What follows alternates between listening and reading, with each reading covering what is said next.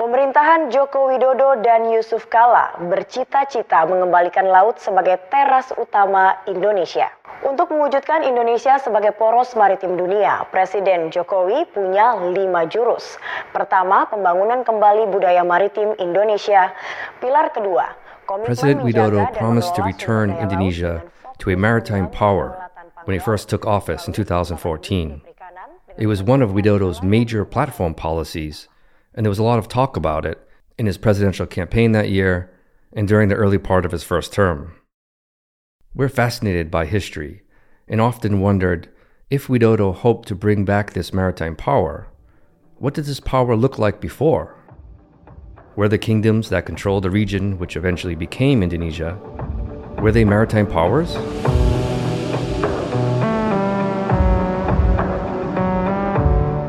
This is Indonesia In Depth. I'm Sean Corrigan.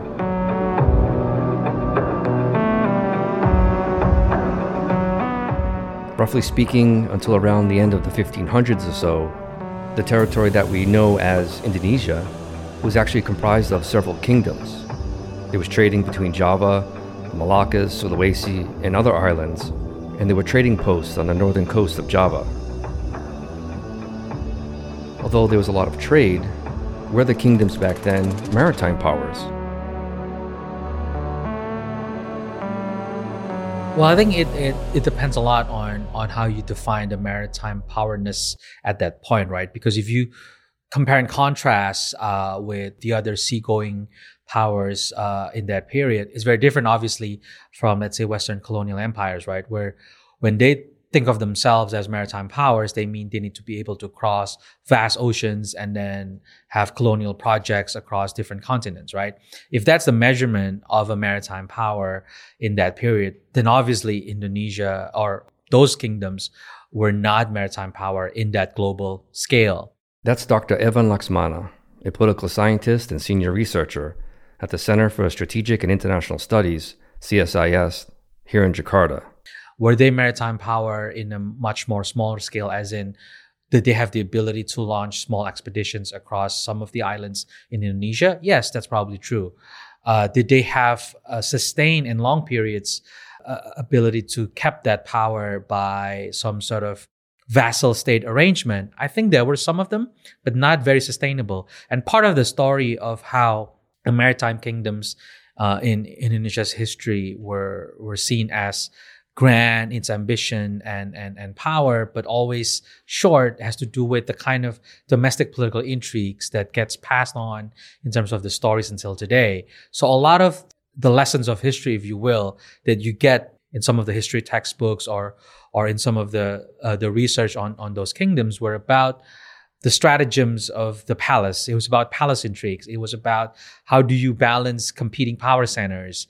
How do you make sure that you have no challenger? Or how do you engage in improving economic development while making sure that nobody's strong enough to challenge you?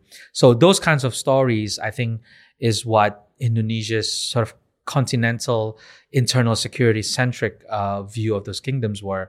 So this is why it's hard when you have a long history that there is such a thing as a maritime history with us, that they had some form of maritime power, but the stories don't talk so much about those maritime strategies. And there were noble stories about people doing all kinds of fishing all the way across the ocean. There was an important maritime culture to it, but the political side of things that gets highlighted is always the palace intrigue and the idea of power. And whether or not this is partially because of the Java-centric worldview that became the foundation of the Indonesian state or not, that's something that I think historians should be able to answer. Is the Java-centric angle, is it more of a defensive land power? I think if you try to draw analogies, I think it'll be closer to the way India thinks of its mandala concentric circle, where your realm of power is small, but then you have a second layer, a third layer, where your power decreases as the layer gets wider. So a Javanese conception of power is similar to that mandala concept, essentially. So the focus has always been strengthening the first core of the layer. And this is the same defense logic that members of the military applied and used to inform our own military doctrine in the 60s up until In fact, if you ask them now, probably up until today, that if the center of power is Java, that means you have to make sure that the center is not disturbed, and then the rest of the outer layers should be following suit. And the problem with that concentric circle is that the map is less about controlling the waterways and making sure that the center holds from internal power struggles. So the focus on stabilizing the center means that you don't necessarily have the instinct to look at the ocean and the waterways as a source of power, which in a way was a little bit like how the British switched their mindset from a continental to a maritime power during colonial times, right? When they only see trade as the source of power, then they start to think about, okay, maybe we need to invest more and we need to make sure that our navy is the strongest navy across the world. That hasn't been the case. The source of power for a lot of the rulers in Java did not come from trade and the waters. It comes from internal agriculture, economy. It's about making sure that there's no challenger and all that. So that sense of a continental outlook, and because of the domination of the Javanese thinking, it makes the maritime elements of our history not necessarily clouded, but sort of on the sidelines in terms of maybe number 12 to 15 instead of number 1. Mm-hmm.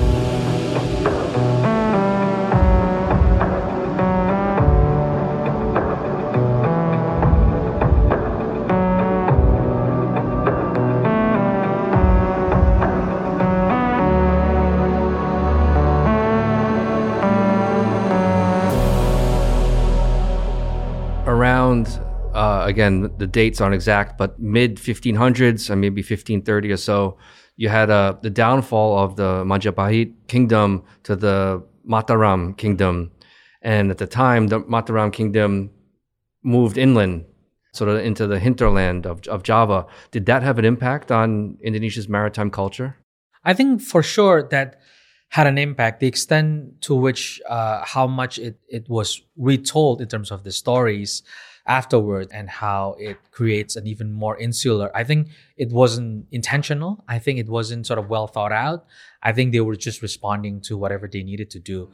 But the retelling of that story, I think, is where the lessons that you focus on are the downfall, not necessarily what it means after the downfall when you rebuild and all that. So I think this is where we need much better research, I think, in terms of how some histories are told, not necessarily just the controversial histories like 1965, but also the longer history of the Nusantara kingdoms and all that. And I think this is where I'm afraid there aren't that many more historians after Pa Adrian passed away a couple of years ago.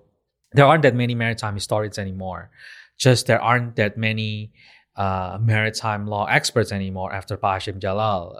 You can count with one hand of those who you would consider as the next generation of maritime law experts. So it's ironic that when it comes to human capital, going back to Jokowi's vision, that the development of human capital when it comes to maritime law, maritime research, maritime policies, maritime histories, that part of the knowledge sector, if you will, I think is hugely underdeveloped. Interesting.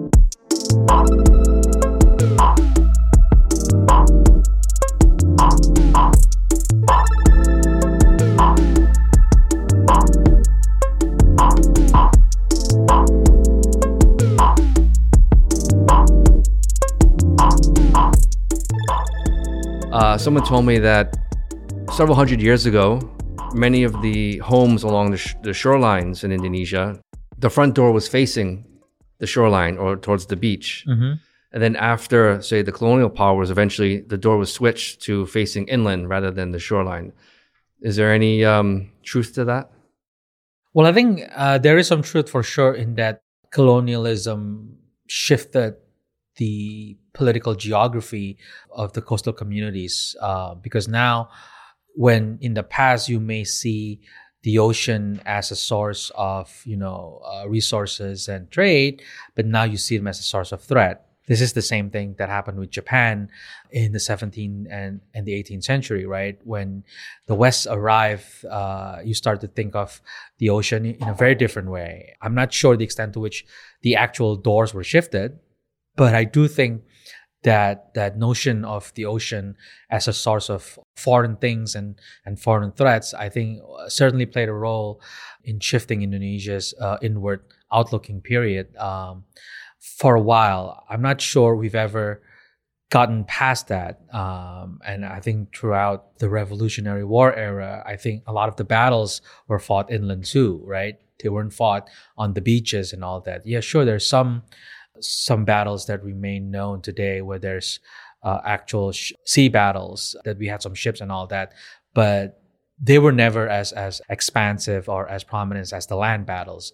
So I think, sure, it's far to draw a line between 200-300 years of colonialism to the contemporary insular or land-based outlook. But I do think when it comes to strategic thinking, when it comes to examples of how you develop ideas about defense, it is hard not to look at the selective reading of the history and how that shapes how you think about, how you look at defense and how you think of threats, where are they coming from. So I'll give you one example. The idea of Indonesia's total people's defense doctrine is premised on the notion that threats will come first through the ocean, because the idea is to repel them before they land at the beaches. And if you can, stop them at the beaches. And if you cannot, you come back to the hinterlands and do guerrilla warfare. But the premise has always been that means the first threat externally would come from the ocean, which on hindsight, that should mean then we should invest more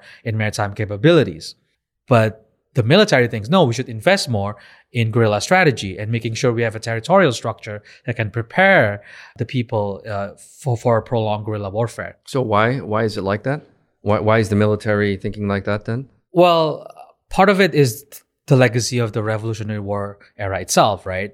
When they first created the territorial command structure, because Indonesia's geography was so fragmented, we might as well use that to our advantage, so that if, let's say, the Dutch at the time or whoever occupied Sulawesi or Kalimantan, parts of Java can still live. If they occupy Java, we can still live off in Sulawesi or Sumatra. So the idea is to divide the country into clusters, into independent compartments, if you will, that the military and parts of the civil authority can still live in some version.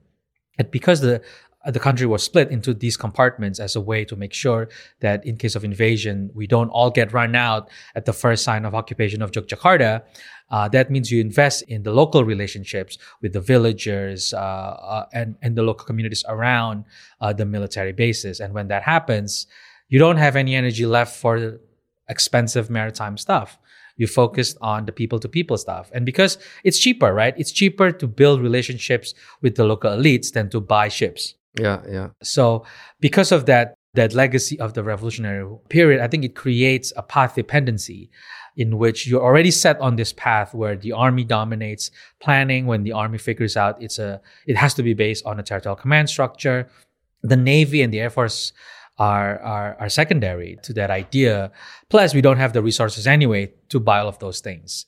So I think, plus, if you account for the fact that in 1965, the Navy and Air Force were not seen as siding with the army in the fight against communism, that's a difficult legacy to get past. So, and you see this in the number of people they recruited over the years. It's always very much heavy on the army. The Navy and Air Force doesn't even become a TNI commander until after Reformasi. Yep. So it makes sense that it's really, really long for the Navy and Air Force to regain any central role in defense planning and doctrine.